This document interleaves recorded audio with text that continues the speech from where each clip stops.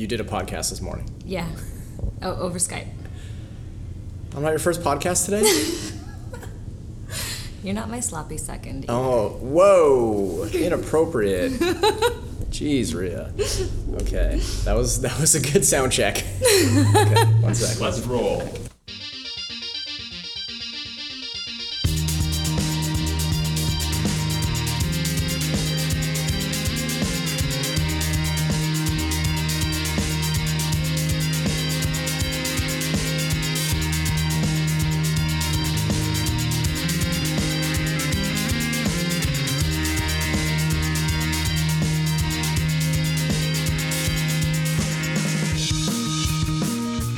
Welcome back to the Academy Lines podcast. This is Danny.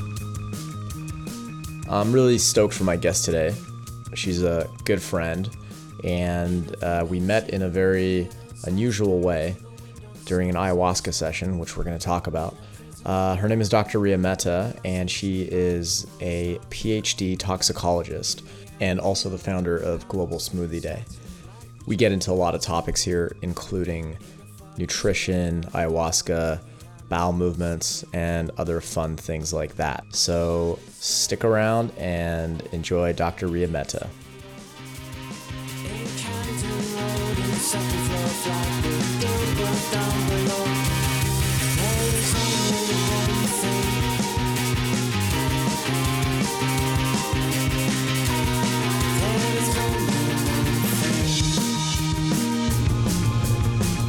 So what was the first podcast that you did today about? I don't want to. It was about bite anybody's style. It's this guy Jay Wong from Toronto, and he's all about his thing is like inner change maker. Okay. So he interviews people who are change makers, and so we talked about movements, like just movements in general. Right. He asked like moving your body, bowel No. movements. What are we talking about here? But you know, it's good that you asked for clarification, because I'm all about bowel movements as well. You're the shit. I like to call them smoothie movements, actually. Okay.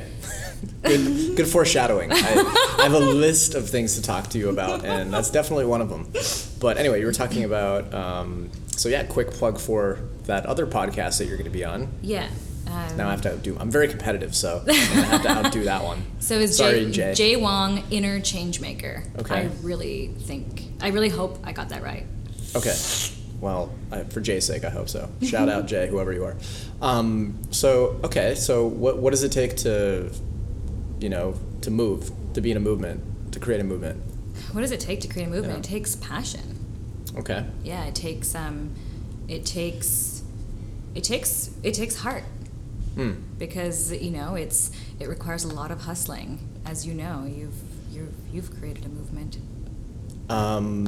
Yeah, I mean, you're gonna make me like shy now, but I guess so. But I agree with you. It's definitely I think passion is the fuel, and it's like, I think a lot of times it's like you're packing for space. And you're going to have to pack enough for the journey, because it's going to be really long and probably very lonely, and you're going to need enough fuel and supplies to kind of get you through the dark times, right? Yeah. So I feel like passion and heart and just kind of wanting it bad enough that you still have fuel when everybody else is kind of lost theirs. That's what it really takes, right? So people always talk about passion, and I think that's really ultimately what it comes down to. It's just a fuel source that you'll have to get you through the tough times, right? Yeah. And also, I would say relationships, like having, and they can be new relationships or old relationships, but actually like being able to nurture a conversation and be able to share your message in a powerful way, so that the person listening to you is like, okay, I want to help this person. So you're a PhD. I am. I'm not sure, but you might be the first PhD I've had on the show today. Yeah, see what I did there? I don't know. I'd have to, harken back, but I think, you might be the first PhD. All time? So congratulations to our podcast for finally getting a PhD. What's your PhD in? It's in molecular toxicology, nutritional biochemistry. Okay, just made me feel dumb. So can you elaborate? What was So what's your field of research interest? All that stuff. Yeah, so I studied the toxic effects of the Western diet. Mm-hmm. So I worked with rats, and I researched the ability of certain constituents of the Western diet to result in disease or create more toxic endpoints, chronic disease. I focused on sort of the diabetes, gastrointestinal metabolic syndrome model. Mm-hmm. And then I looked at prevention using nutrients, using B vitamins, specifically B1 and B6. So it was twofold. It was like, can these toxins in the diet cause disease, and can we actually reverse, not just prevent, but reverse disease using high-dose nutrient therapy? Why did you get into it? What kind of sparked your own passion for this? It's funny. I honestly, it was a big fluke. Okay. I in retrospect, I'm like, maybe I was guided. It's so interesting because the exact protocol that I was giving to my rats, say 5-6 years into my PhD, I'm actually giving to myself right now. So it was actually really interesting looking back and thinking, oh my gosh, this was my my protocol to optimize my body and my mind. But what got me into it? I mean, I was an Uber achiever. So yes, I was incredibly sick, and I can tell you about that later. But I had this incredible ambition about me, and I just wanted to keep going. And maybe actually, now that I'm thinking about it, maybe it was because my physical body was so weak that I needed to look for another way for me to excel. And for me, that was through school. I may have mentioned this on the podcast before, but I've definitely talked about it in public at a different thing. But I ultimately believe that we come into this world, and early on we find some kind of a problem, or some kind of problem finds us. It's a very deep problem, and it's the one that we're probably going to be working on for most of our lives. And almost every expression of our consciousness, our work, the things that we gravitate towards, is in some way a resolution for this problem. Like me, I was kind of like a fat, chubby, unhealthy kid who didn't have much of a family, and so now I'm sitting in a gym, which is ultimately my way to force me to keep in shape and eat well, and also surrounded by a community. And I think I'm constantly searching to fix this problem, which I inherited. And it sounds like to me that in a similar way, this is what your journey has been about, is kind of fixing this basic problem. So you said you were kind of sick. So what was that? Yeah. So at age 13, I was diagnosed with rheumatoid arthritis, so autoimmune condition. It's crazy, such a young age, right? Yeah, and it was crazy. It was hard for the doctors to believe that I would have this issue, so much so that they kept kind of flipping back and forth and saying, well, maybe you don't have it, maybe you have this instead. So there was a lot of confusion, and as a result, it was just super frustrating for my family. And then I basically followed the conventional medicine path. So went and tried every pharmaceutical known to be able to support that kind of disease. And you were 13, so that's all you really knew, or maybe your parents knew? My parents knew.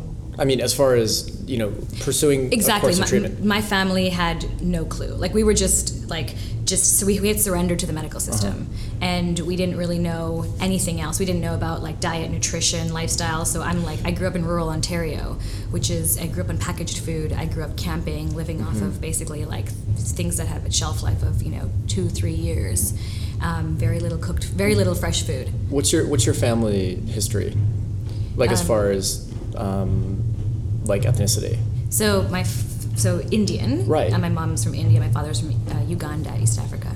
So, and I mean, when you think of, I don't know, natural foods or natural medicines, I mean, Vedic medicine, Ayurvedic medicine, I should say, was there any inclination in your family to maybe pursue those things? Was it kind of just washed out of your family at that point? There was to some extent. My mom definitely, tried to get me to take gas pills that were natural that she got from some pundit in India. Okay. So there was definitely some influence, but the main sort of like driver of my poor health was my diet, and that's something that we just like we didn't put two and two together. So you grew up like me. I, came from a family which actually, when we moved, I was an immigrant kid, and when we moved here, my parents were trying to feed me, things that ultimately I would love to eat right now. But when I was a kid, I was, all about the McDonald's and Slurpees and all that stuff. And ketchup chips were like, a daily thing for me. Yeah. And those are awesome. Yeah, totally. Yeah. Side note, I just saw they just released chalet sauce chips. Oh, yeah, dear. Amazing, right? I used to dip plain chips in ketchup. That's weird. It was so. That's weird. You're a ketchup person, eh? I am. So do you? Oh my God. Do you put ketchup on? Like, did you put ketchup on like mashed potatoes and? I put ketchup on everything. Now I put hot sauce on everything. Yeah, me too. Okay, that's the mature way to go. When you've grown up, you put hot sauce on things. But yeah, okay. and my diet was primarily fiberless. Mm-hmm. So I was that like kid who farted all the time at school, and then basically that turned into like chronic constipation. So I was like, I wasn't going. So you weren't very popular. Well, that was behind the scenes. So you held it in until I was the kid who was known to fart out loud on either the first day of school or the last day of school. It was the weirdest thing. Wow, pressure. Yeah. Wow. Okay. Well, control yourself now. I mean. Yeah, I'm clean. I'm squeaky clean. Okay. Now you're good. Yeah. You've cleaned it up. Okay. So you're 13. You're on all sorts of medications, I guess, and at that point you haven't changed your diet. You're just on meds just on meds. And then what happened? So I'm just on meds and I'm getting some physio, but living in rural Ontario, like there's only one option, and if they don't have it right, then you're basically screwed. Right. So we tried bringing me to Sick Kids, but then of course like that's 10 hours away. Everything just kind of fell apart because I was living so far in these isolated communities, which is why actually I have a lot of empathy for people in these in these communities who have very little access to resources. So I basically stayed this way for a number of years, all through high school. So I had to stop playing sports, which was like really crappy because basically every time I would try and move, because I was very active, move physically, I would end up in a back spasm, which would put me out for like weeks, and I'd end up in a wheelchair. It was really traumatic. So I'd basically have a muscle spasm in my low back, and as a result, I couldn't do much. So I had to really kind of steer clear of sports. I didn't really listen all that much, and so I would just keep playing badminton and volleyball, and then of course I would just end up getting hurt. Mm-hmm. So that was sort of like my lifestyle until undergrad, and then undergrad things got much worse because I started to develop chronic constipation, and and then my parents of course were like trying to figure out, like they were just focusing on me a little bit more because of course like they're paying my tuition and I'm like in school and they're just trying to they want to get their money's worth. Yeah, exactly.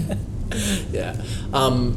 So it's 10 years later and you're still trying to figure it out, and nobody can really help you. Yeah, so 10 years later, after, lots of different, like, mild therapies, physical therapies, things like that, but still very heavily on the drugs. Did you ever have a hunch that it was essentially nutrition related, or there was some other path to health? No, you had no idea. There was no hunch, all through, like, an undergrad in science, and then I get into a PhD program, and then, like, a year into my PhD, that's when everything crashed. I got the worst back spasm I'd ever gotten. So that was just like that was when I kind of hit like embarrassment in my life. I just felt so embarrassed. I had to get surgery on my bum. So it was just like really I had to get surgery on my internal sphincter because I had damaged it so much. And I lost my ability to digest food properly. So that was when I basically hit rock bottom and finally decided, okay, it's time to think about maybe pursuing another path when it comes to my personal well-being. And what were you studying before you had that paradigm shift? I was studying, what did you want to do at that before the? I was always in the medical field. Mm-hmm. I think it's because growing up, I when you asked me that question, I'm actually now thinking about it. I actually did I really did want to have another path or option, but I just didn't know how to even articulate myself. So I think part of my impetus for like studying for so many years in the medical field was to be able to just validate some of these claims or dispute them and challenge the medical system. Right. I mean, did you have some kind of like feeling that I need, no one can figure this out for me, I need to figure it out? That was when it happened. So that was like cool. 2005, and I was like, no one's gonna help me. I'm so now it's time for me to just like forge my own path, and that's what I did. And so you pursued your PhD. Yeah. And essentially trying to figure out what causes toxicity. Yeah. Right. And how to get past that. Yeah. So I'm like studying my PhD while I'm also self-experimenting now with myself. So it was like I was doing that in parallel. I was, working on rats, then going home and like working in my body. And it was really cool because I had this like, I was a scientist, so I was doing lots and lots of experiments with myself. I did like crazy 20, 30-day cleanses, fasts. I went like raw vegan for a while. Me too. So I feel like we have a very similar. Yeah. I just don't have a PhD, but can you give me one? Because but so, and how did you like figure out that you needed to try this stuff? Like, did someone tell you? Did you have any people kind of helping you out with these ideas, or it just kind of experimented with anything you could find? Honestly, I started to ask different questions, and I started to ask people for help. Like I got into the habit of just saying like, I'm kind of helpless. What like and this is what I want. Like this is how I want to feel, and that was it. And just kind of like waiting. And so I wasn't like I planned to do that. It just sort of happened because I was in this like really tough situation. Were you always that way, or did the situation? No, the situation definitely made you beg for help. Essentially. Yeah, and so I went back to my gastroenterologist and I was like, "Listen, I don't want drugs anymore. What else do you have for me?" And he was like, "I wrote this book," and he gave me this book, and he was like, pull it, go to chapter whatever 5 or 6, and it was all about gut health. So that was sort of my first introduction to like fiber and microbiome. I had never after 6 years of undergrad, 2 years into PhD, I had never in my life been introduced to the gut. Yeah. And then I went to my rheumatologist and I told her the same thing. I was like, listen, I'm done taking the drugs. What else do you have for me? And she was like, well, I can't really help you, but what I can say is that I've never had an athlete come in here before. And she's like, that was sort of her clue, which was that go and get fit, really fit, and you might get better. So I started to get all these little bits of wisdom, and my gastroenterologist told me to not only read his book but also consider looking. He just said maybe you want to look at some things in your diet, and he had suggested dairy. So I was like, okay, interesting. And it was funny. It was just I just needed to hear little bits of this, and then it just sort of it all started connecting for you. Yeah, I triggered a cascade of thoughts and ideas, and so I just I just got to work really on myself. Yeah, it's funny because yesterday I was listening to a podcast on gut health, and it's probably the 20th podcast I've listened to on gut health recently, and it's just out there now. Everyone's talking about kombucha and all this stuff, and having a healthy gut, but it's really recent that people have started to clue into this whole idea and how your brain essentially starts in your stomach, and even things like depression essentially originate from poor gut health. Yeah. And it's kind of cool. So back then, you were really kind of on the frontier of this idea. I was, and I was very alone. Right. The good news is I was, you had guts. Pardon me? I did. I had I had good guts. I'm going to insert a little drum sound. But I was actually I was fermenting my own kombucha. I was making kefir. I was making my own sauerkraut, all by myself. And it was really lonely. And it was hard. I was sharing this stuff on Facebook when people were just they had never heard of it before. Right. So you were just kind of a freaky hippie making... Yeah, freaky hippie doing her PhD. Yeah. So because I was doing my PhD, it actually added a lot of credibility to my freaky hippie ways. Yeah. Speaking of freaky hippiness, so I met you for the first time about a year and a half ago. That's right. And it was during an ayahuasca ceremony. That's right. Yeah. And that was pretty cool. That was very cool. Ayahuasca's been a very important plant on my personal development journey. And that's I think a big part of who you are is, exploring. And in the same way, I mean, you started essentially exploring health through a very institutionalized process. And then, exploring what I would say is still health, just, more total health, in my opinion, through plant medicines like ayahuasca and things like that. For those people who don't really know what ayahuasca is, could you just explain exactly what it is? In about 4 sentences, and we'll move on. No, but...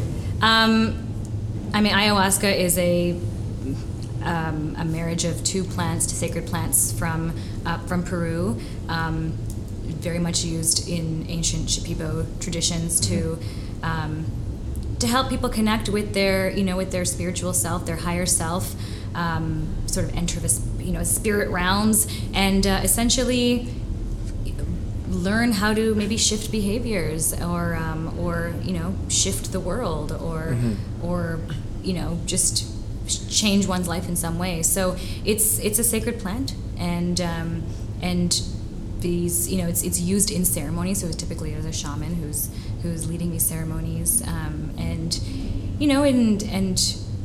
it's people in these traditions used it quite regularly, and so now it's obviously been introduced to the Western world, and which is a good thing, and obviously not such a great thing, because what's not so great about it, you think? Well, I think there's just it's a money making opportunity like everything Sure. else. So there's a lot of people who label themselves as shaman who are actually not shamanistic at all, and that becomes very dangerous, because you're really you're drinking medicine, and you're entering another realm, and if you're visited by some of your own darkness, and you don't know how to de-escalate or work through it, it could be really dangerous. Yeah, I've been there.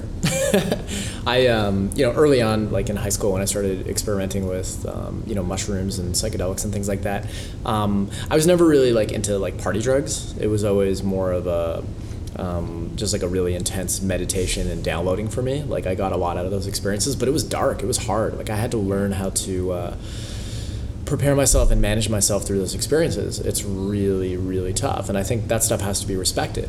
Yeah. And when I met you, it was in kind of a ceremony, and it was my first time doing ayahuasca, and it was pretty interesting to go through that process. And what was really cool, because I stepped into it, essentially into a room filled with, I don't know how many people were there, about 30, and I was just like, who are these freaks going to be? I'm very open-minded, but I'm just wondering, is this going to be freaky deaky? And I've been around some freaky deaky people. When I was living in Vancouver about 10 years ago, I rented a room in a giant house, basically a mansion, and it was run by Osho hippies, and they Cool. Yeah, and they were weird though. They were doing all these weird tantric workshops, and I was trying to hit on my girlfriend and all this other stuff. So I was just all right, you guys stay over here and I'll stay over here. But so I'm very much aware of the freaky deaky side of things. I always definitely I'm open to everything, but I'm on guard as well. You have to maintain that. And that's important. You have to still have your rational Yeah. mind, and it's a lot of people live in the clouds. What was cool about meeting you and some of the others there is that everyone was really pro. They were either a PhD or a psychiatrist or a lawyer, real professional people who had a lot of stuff going on, entrepreneurs, people that I would relate to, and I was pretty enthused about that. And just because I like the idea of taking those really powerful insights that you get from those experiences, but also putting them into action some way, and in a very, real world, modern, even entrepreneurial way. I think those experiences are very important for people to have to kind of get outside of your ego and learn something about yourself and other people and your relationship in this whole thing. This whole universe, and then ultimately use it in the rest of your life.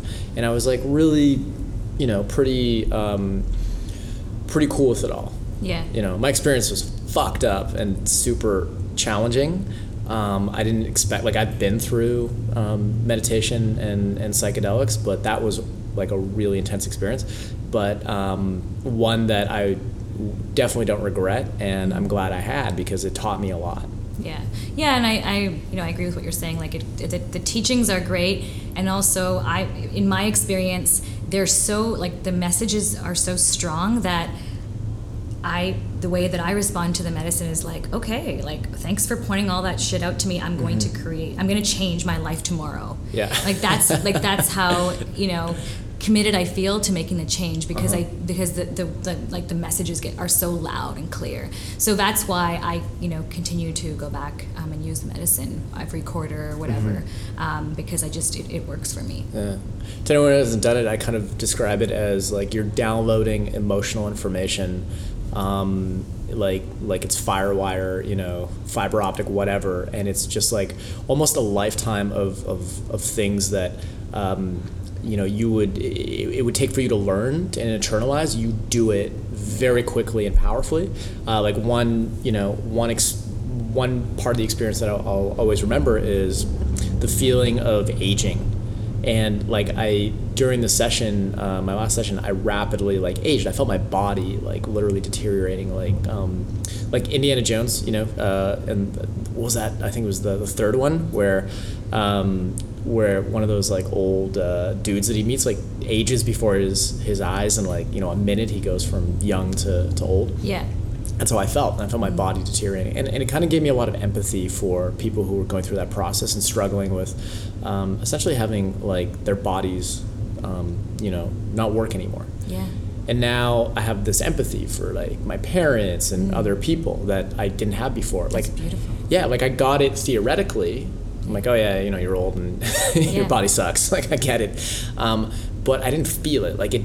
It wasn't part of me. Yeah. And so that was just one example, and there was a million more that really impressed something on me. Well, one thing that happened for me, I guess, one of the big lessons for me was a lesson in detachment. Mm-hmm. So there was a moment where I actually felt like I was dying, and I had to be coached through overcoming it, and really the wisdom was basically just breathe and smile.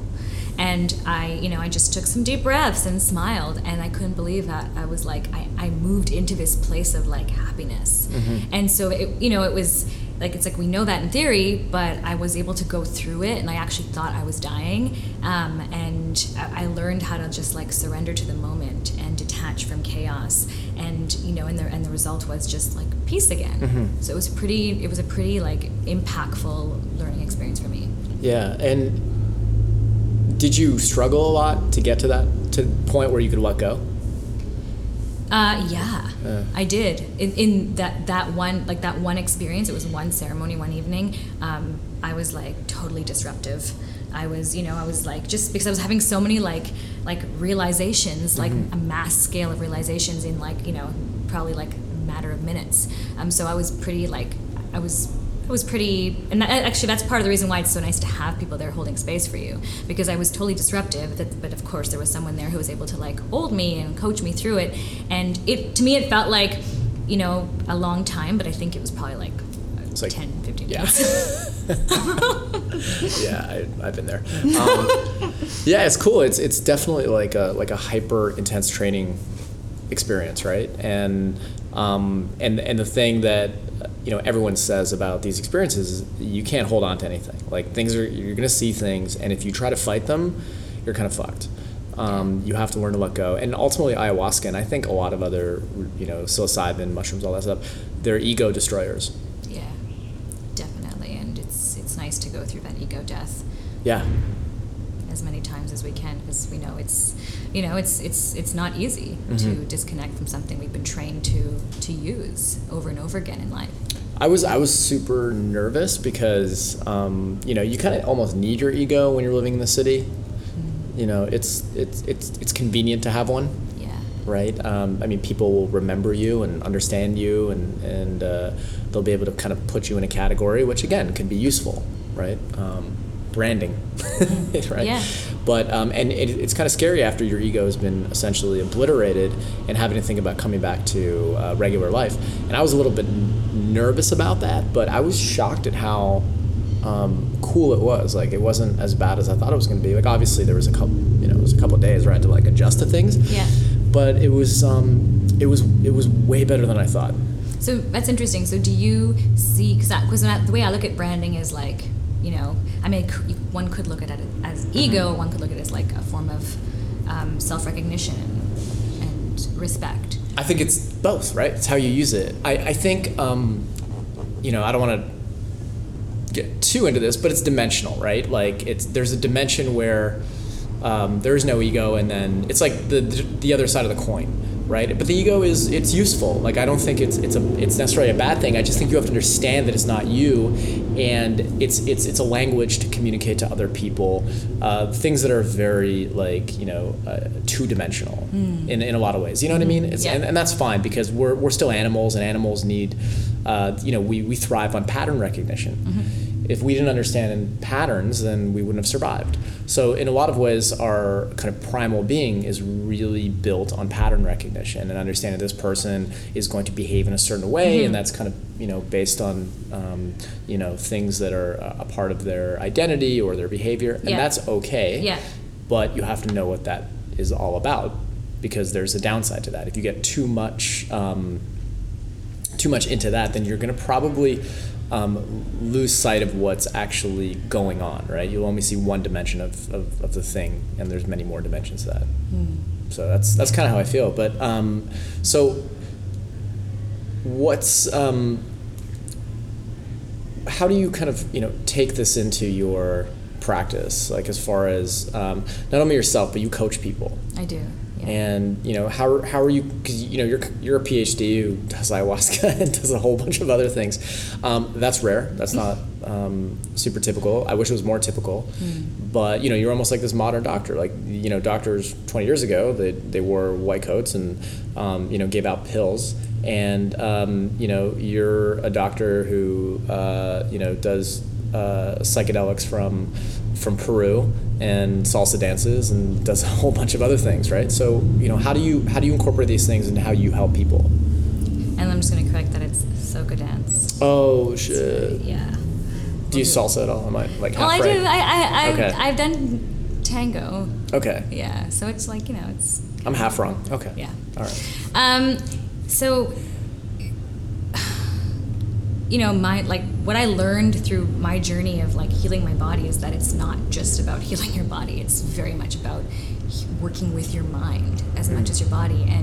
And actually, when I started to practice mindfulness, and you know, and just learn some of these lessons around like detachment and just like, you know, generosity and being heart-centered, or just kind of like, you know, listening to my intuition, all that kind of stuff. I was able to heal a lot quicker. So, you know, I learned all these strategies to take care of my body and you know, build these healthy habits.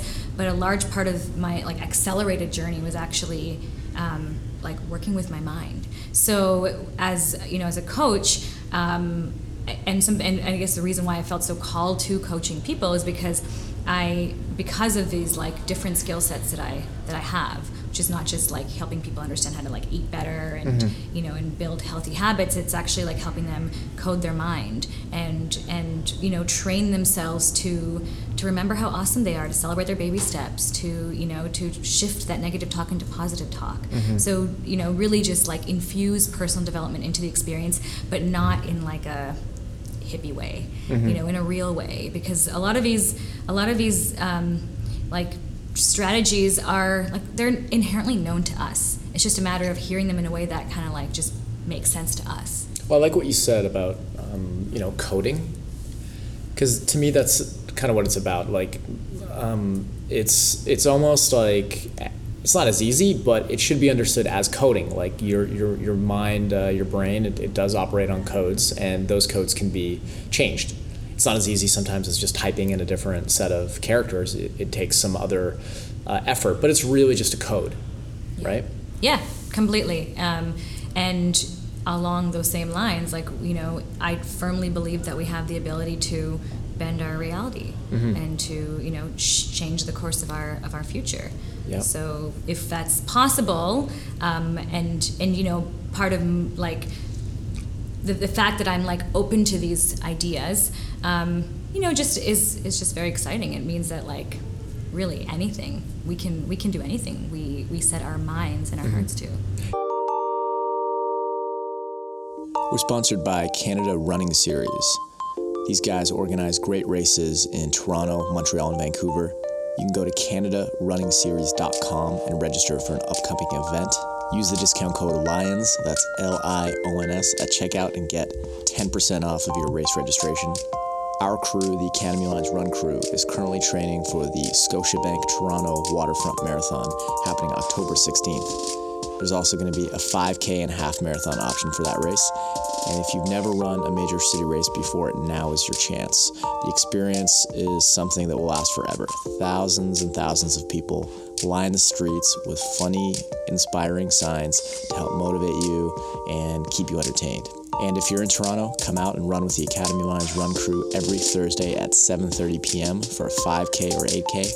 It's completely free of charge, and we have pacers for every kind of runner from new to super fast.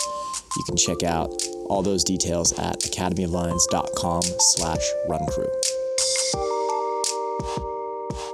As far as mindfulness, you mentioned it. What does it mean to you? Mindfulness to me means just like presence. Like Christmas presents? That's awesome. Well, it's a form of, I guess, self-gifting. Yeah. Nice.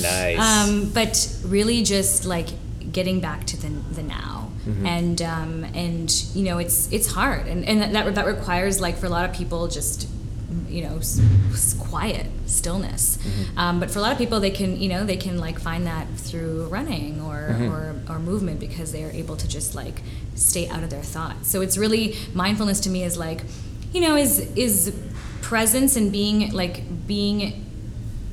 aware of the now, but it's also being intentional. Mm-hmm. Like owning your words, owning your actions, owning your path in life.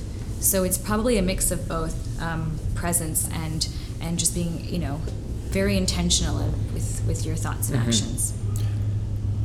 So you talk a lot about starting points, or you've talked to me about it. So what does that mean? Like, when you're working with someone, what's a starting point for you? Yeah, so, people have, like, I'm all about helping people not just optimize their health, but also just enter, like walk through the door of health and stay there. Because, we're focusing so much on like all these things that are downstream, but we're not focusing enough on like helping people understand, like, where are they at right now? Like just where are they at? Because if you don't know where you're at, you have no idea how to, like, where to go. So I'm very intentional about helping people understand how to define, like, their current state of health and life, their desires in the moment, how they want to feel in the moment, and also what they're what's coming up for them. Right. I spend a lot of time on the kind of like defining your starting point through discovery, through goal setting, through just open sharing, like creating a safe space for someone to be like, I'm stuck, and I don't know where to start. I don't know where to start. Right. I'm tired, I'm bloated, but I'm owning where I am in this moment. Yeah, it's funny. I kind of think about this, like, in the course of business. If I was to make a list of all the things I would have had to do from the moment I thought about opening a place like this till now, 8 years later, the list would be too long. I'd just be like, all right, forget it. It's not worth it. But, in the beginning, you just focus on one thing, and then that leads you to the next thing. And before you know it, you have momentum. So I think you're right. People kind of focus on the big goal and all the major steps they have to make, but really, I think they just got to get in that door. Yeah, and you're right. And it's like, especially if you know that, the end goal is like a very big one and it's different from anything you've ever done. If it's familiar, it may be okay. If like you've run one marathon, you want to do like something else in the same world, it's okay. But like starting a business when you've never had one before, or like getting healthy when you've been unhealthy your whole life, or even if you've had like a parent die, is hard. And so we've got to make it easy by like helping, like, because I think the main thing is like, if you own where you're at in this moment, and you're committed to that, your ownership of where you are in the moment, then it doesn't really matter, you know, if you fall 20, 30 times from there, because you know you're focused on that direction. And even if you stay like, you know, hovering around the doorway for a while, you know you're going to go in because you have that commitment. Sure. You have the passion. I have, you know, I do this every morning. You know, like my alarm goes off and I open my eyes and I'm just like, oh, I don't want to, you know, get up today. I don't want to do all the things I have to do. And then I just like think about, okay, well, I'm just going to take a shower.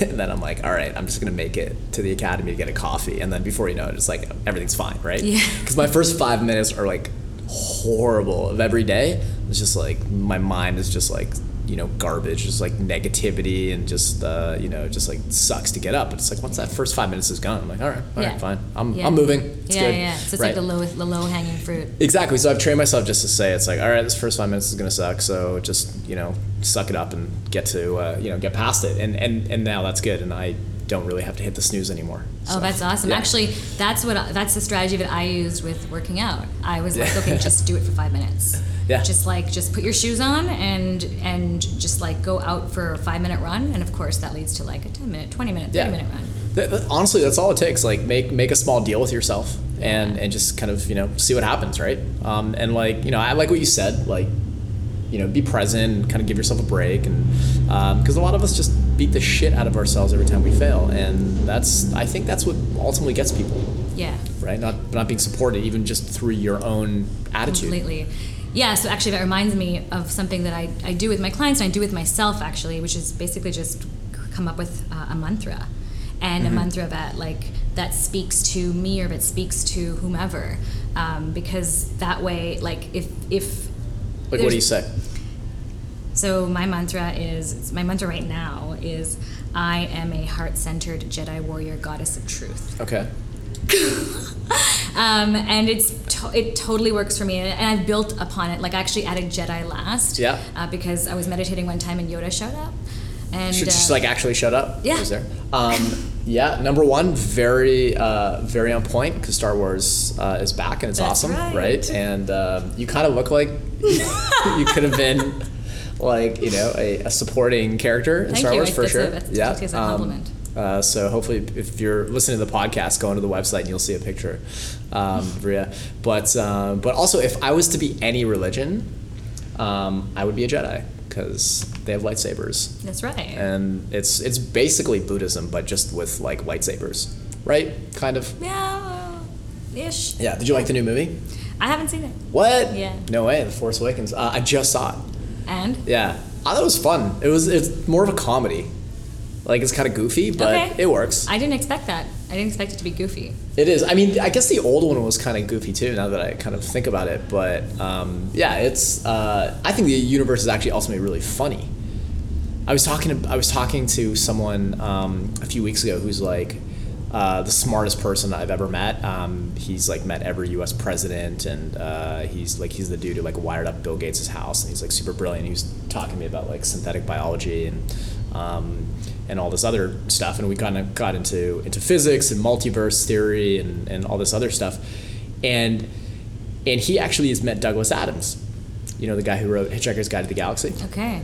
Which, have you read that book? No. Or the series? Well, if anyone's listening and they've read Hitchhiker's Guide to the Galaxy, then they know that, I mean, it's some of the best science fiction comedy writing ever, and the whole premise, I think, of his writing is that the universe is just funny. Like, at the end of the day, it's just a big comedy.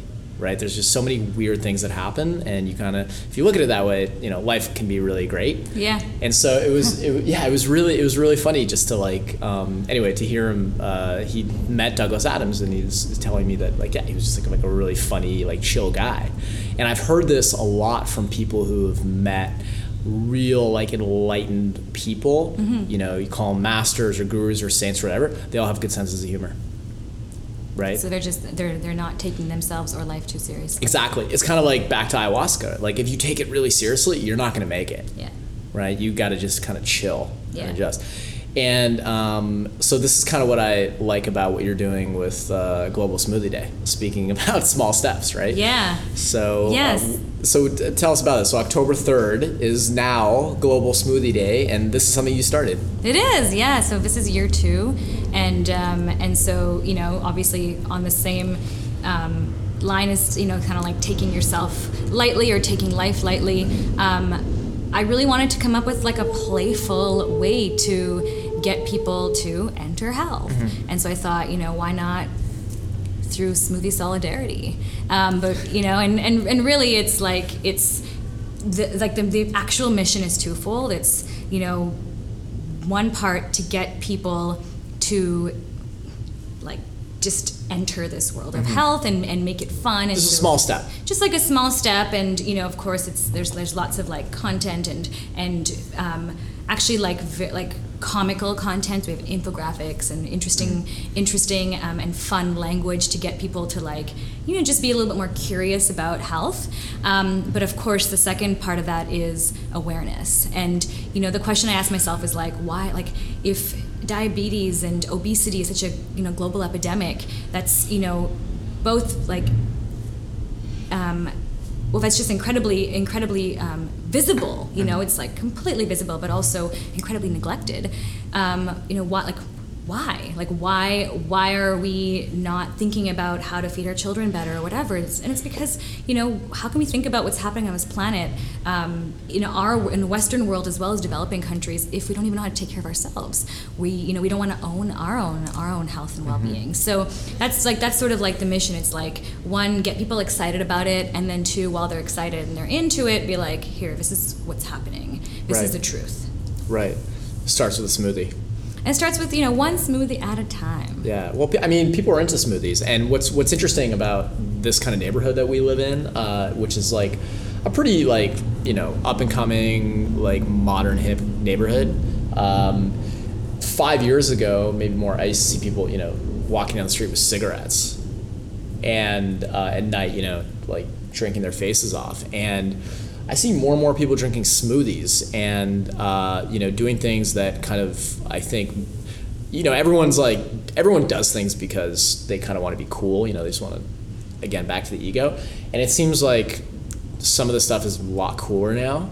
Yeah. Like it actually is cool to show people how much you do care about your body. Yeah, totally. And that's really interesting. I mean, from like an industry perspective and just like wanting to do good things, I think that's cool. Yeah, I agree. But one of the things that comes with with something being on trend is, of course, there being like people being misled. Sure. And so another part of Global Smoothie Day is kind of educating people on like the green smoothie, kind of redefining the green smoothie as a low glycemic, high nutrient drink for people who are, stressed, obese, fatigued, or even people who just want to like upgrade their productivity. Right. Because there's a lot of smoothies that are basically pure sugar. They are, and a lot of people who still think that fruits are like a high consumption of fruits, high amount of fruits are just like good for you. Yeah. And what I'm trying to educate people on is like, if you were to eat all of those fruits that you generally find in a smoothie, you wouldn't be able to do it in one sitting. You'd probably have like a banana and maybe half an orange and be full. But people are just jamming like 5 different fruits plus fruit juice into a smoothie, and that's like, sugar-wise, that's the equivalent of like 2 or 3 Coca-Colas. Sure. It's incredibly dangerous, especially if you're somebody who, is already at risk of some of these like disease, or even just of gaining weight, like insulin resistance. Right, like your doctor said, if you're not an athlete, then this stuff's probably going to catch up with you metabolically. Yeah, and I mean, I don't know what the stats are, but how many people are actually like moving their bodies, Yep. every single day, 30, 40 minutes a day? What do you think? Oh, thanks to Pokemon, I think that's increased, but I think that's that's true. Yeah, I don't know. I mean, I'm sure we can pull that up, but it doesn't, I mean, it seems to be getting better, but we're also, I mean, just anecdotally in a part of the world where I think people are very active and they're conscious of it, but I think there's huge pockets of North America where, for example, where it is pretty sedentary. So that's, that has to change. Yeah. But I think starting with a smoothies is a pretty cool idea, and we're actually gonna, after this podcast, we're gonna go and film an episode of Academy TV. So we're gonna do the double today. Yeah, we're gonna make the real green smoothie. You're gonna make a real green smoothie, but do you wanna share any ideas for people listening who may want to make their own smoothies? Like what's like a good place to start? If I've never made a smoothie or whatever, but how should I compose my smoothie? So I mean, like very basically, stick to under 20% fruits, ideally low glycemic. So fruits. What do you like? Fruits like berries. I would say like mixed berries, green apple. As organic as possible. As organic as possible, of course. I mean, if that's not possible, try for local. And then 80% everything else. So that includes veggies, it includes superfoods, things like healthy fats, chia, hemp, pumpkin seeds. Some of these guys. Coconut oil, maybe. A little bit of coconut oil. Obviously, avocados included in there. So healthy fats play a huge role, and also plant-based proteins. And you need fat with your veggies, right? It's optimal for absorption, yes. So, you could use flax oil, you could use hemp seeds, you can use avocado, you can use coconut oil, coconut butter. There's so many different types of fats. I would say stick with like diversified greens and not just greens and vegetables, not just greens, but vegetables include like red peppers, tomatoes, carrots. So, have fun with your smoothie and think about the phytonutrition, all these other like antioxidants that we don't really get in our everyday life. But right now, obviously, like living in the city, we're exposed to like ridiculous amounts of toxins. Sure. So let's just I think that would be like probably the easiest, like 20% fruit, 80% everything else. And as far as powders, anything for athletes, like what do you think about protein powders and other things like that? Yeah, so protein is obviously essential if you're an athlete and you're being super mindful of your protein intake. Then you want to I would actually suggest like purchasing like an unsweetened protein powder. Obviously there's like different fermented proteins. I know that a lot of athletes tend to use like collagen as well. Yeah, so I started using that actually. Did you? Yeah. And feels good. I mean, N equals 1, right? But it's from I think Nat, who I do a life hacking nutrition podcast with. Shout out Natalie Nidham. So she hooked us up with some. I think it's I forget the name of the brand. I'll mention it next time. But yeah, it's the first time really doing collagen, and it feels good so far. But I don't really have too much else to say. Yeah, and so I think for athletes in particular, it's probably like really great. But just for joint health and just there's a high mineral content as well. But I would say like even some of the vegan proteins are excellent. Pea protein, hemp protein. So I'm a huge fan of powders. I actually brought a powder with me as well today to show you. But at the end of the day, like if that's kind of like out of your reach, because some of these powders are a little bit expensive, I would just go with like nuts and seeds. Sure. And pumpkin seeds are very high protein. So out of like all the nuts and seeds, I would, and also fewer people are allergic to pumpkin seeds. So I like to support. Yeah. And Halloween's coming up, so perfect.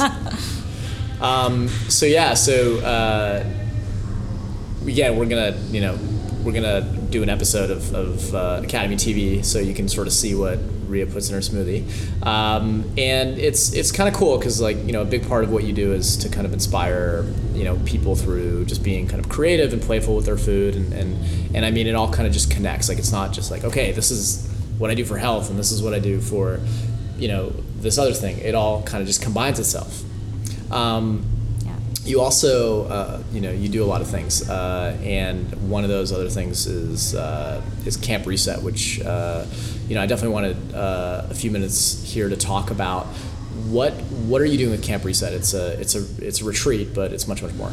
Yeah, so Camp Reset is another, I guess, community movement, but camp is an experience to using play as the sort of like channel to deeper connections with self and others, as well as even the potential for transformation within your life. So it really is just like a summer camp for adults. Sure. It's 3 days. We give people permission to ditch their technology to so wait, because you told me about this, yeah. So I know I kind of know what you do. Yeah. So people show up, and then you have a big plastic bag. Yeah, they show up. then Do you want me to talk about this, or is it going to scare people away? But I think this is cool. Yeah, do it. I think it's very cool. But anyway, go on. There's a big plastic bag, and you get a plastic bag. You place your cell phone in you take your final selfie. You place your cell phone in a plastic bag, and then you push the reset button, and you've like essentially given yourself permission. There's a big button. There's an actual button. Kind of like that easy button from Staples, but you know what I mean. But cool. But cooler. Okay. A cool version. A nature version. Yeah. Nature version. Cool. Okay. And that's your signal to start resetting. Yeah, that's your signal to just like unplug. To I think they say like disconnect to reconnect. Right. I'm probably taking that from someone, and I don't know. Yeah, we'll have to thank for that, but we'll have to cite a source later on, right? Note it. And then you also, a couple of the other principles of camp. I mean, no work talk. That would be tough for me. Yeah, and I mean, it's. So what do you talk about? You got to come to camp. Okay. It's like, but that's the big question. What do you talk about when you don't talk about work? You talk about life. You talk about truths. Mm-hmm. You talk about just like shit you're going through, shit you like support with.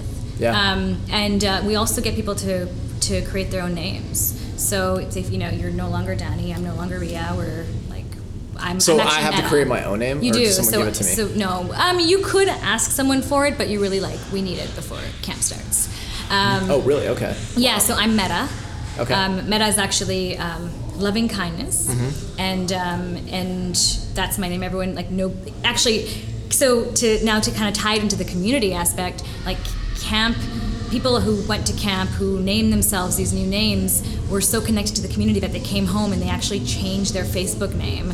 So it now has their nickname in brackets. Wow. So that's just to show you the impact of camp. Yeah, you were telling me a few days ago that a lot of people came back from this experience and they were seriously changed.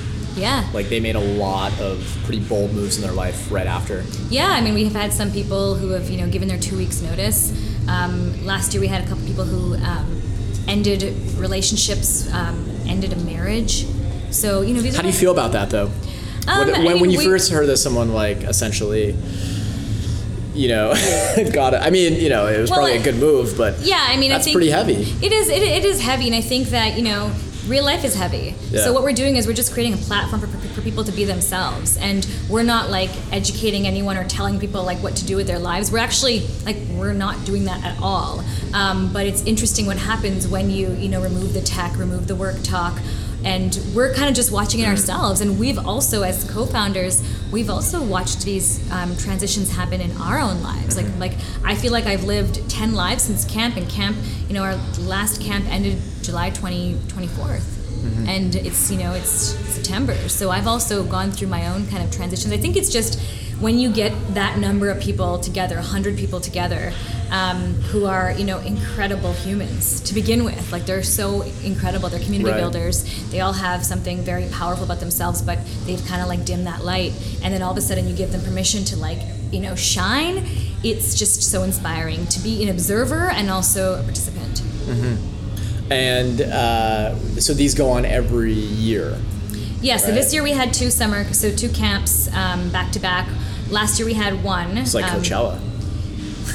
Yeah, I mean, honestly, we don't know what's happening next. I mean, the idea is, keep doing this every summer. Is there a potential for a greater vision? A 1,000-person event? Who knows? I've been getting lots of people saying can you bring it to Costa Rica and Panama and California? And there's a need for this, and so that's exciting.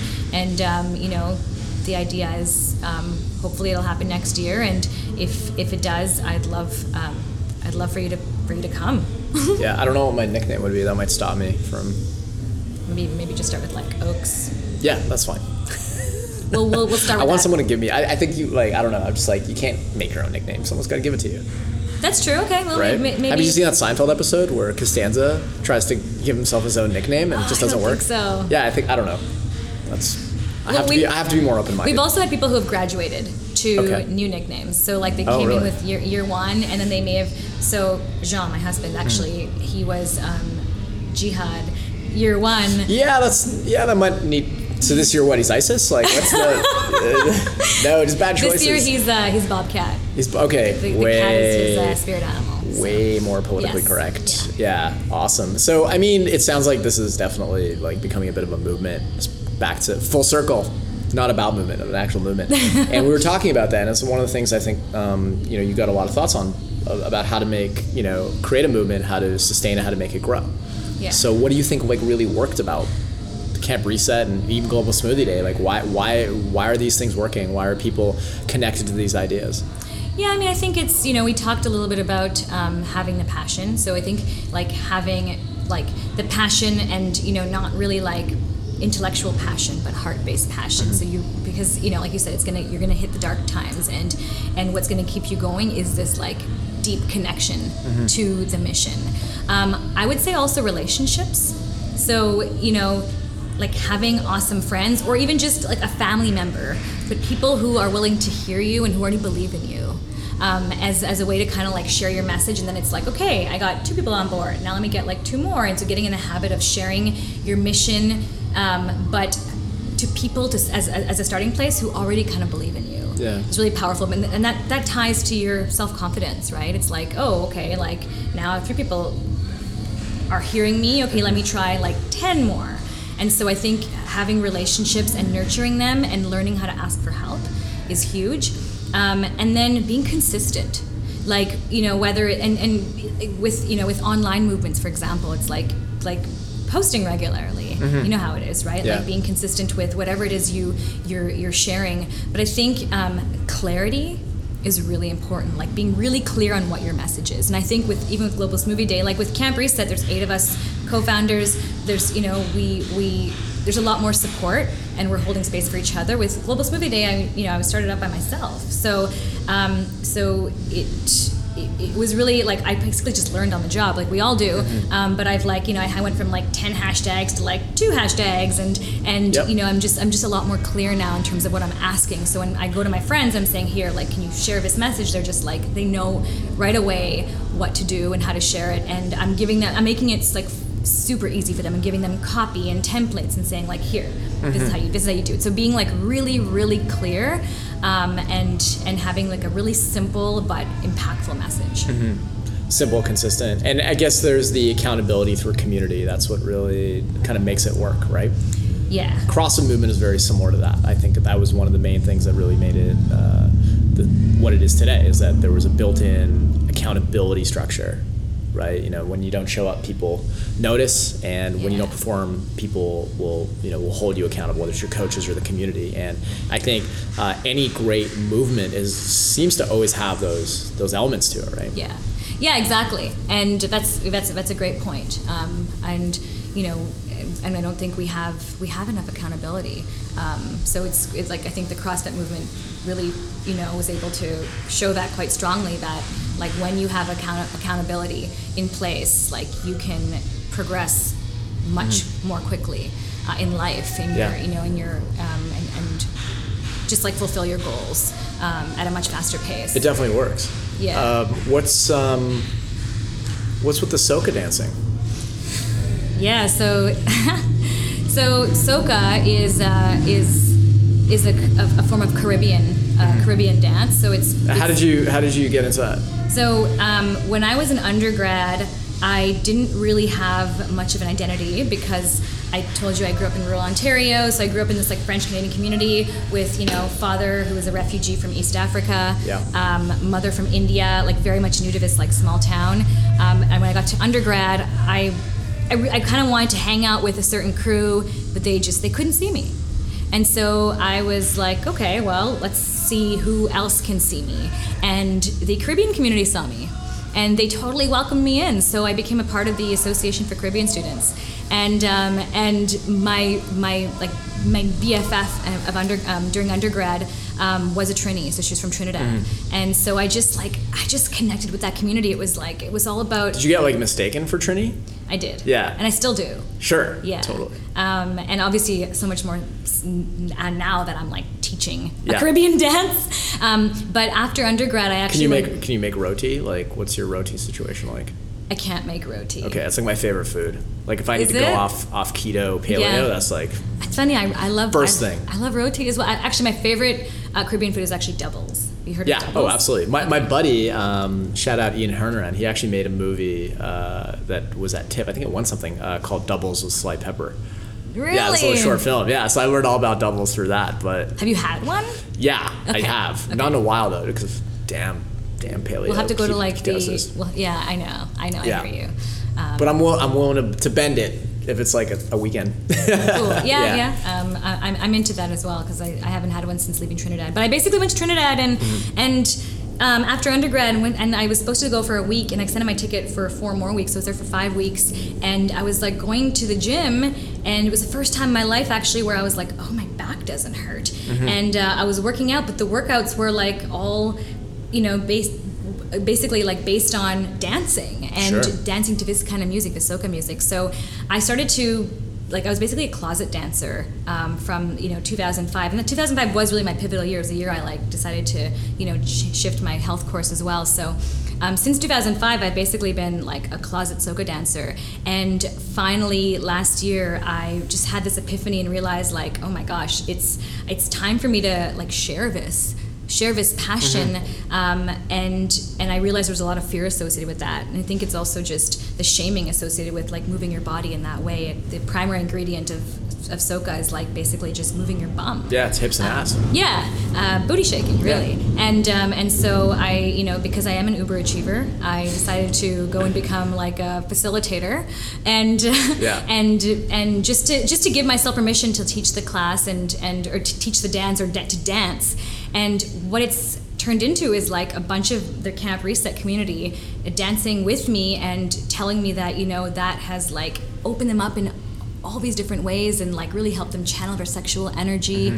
And in TCM and some of these other kind of Eastern traditions, they say that we store so much emotion and also just in our hips, right? Yeah, it's just around security and fear in our hips. And so while pursuing this new passion, I'm also, I think, helping people just open up and release some of their own pain. Yeah. Yeah. It's true. I mean, I think a lot of pathways to the mind and ultimately mindfulness are through the body, just to honestly relax and loosen up. And it looks like, hold on, we got some guests here. Yeah. Thanks, Brian. So back to our regularly scheduled program.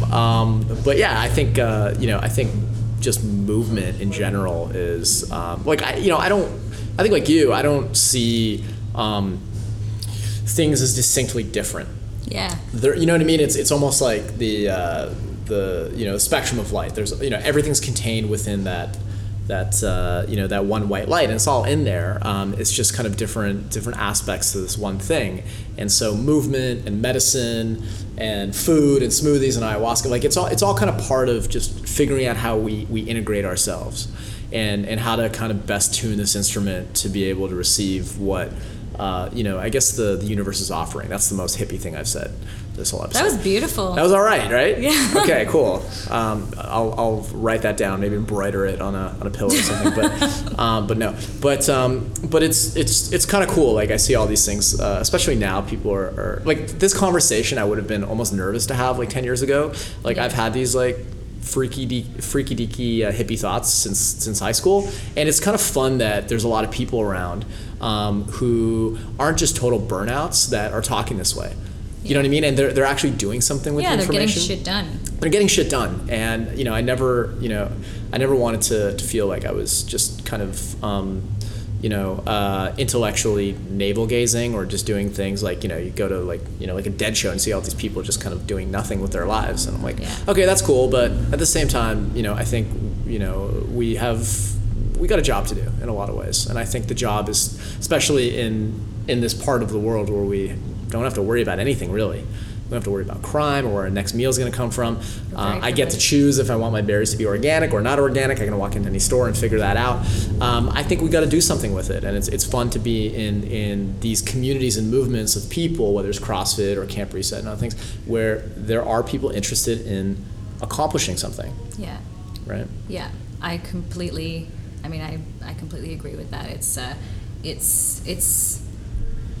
It's important work, and it's and I would say it's like our service. Mm-hmm. We've been gifted with this incredible privilege to live here at this time. And I think like for those of us who can understand that, I think it's a service for us to take all of our learnings and just kind of like do what we can to step out of our own way and just get shit done. Yeah. See, back to bowel movements, getting shit done. It's true. Boom. It's true. Full circle.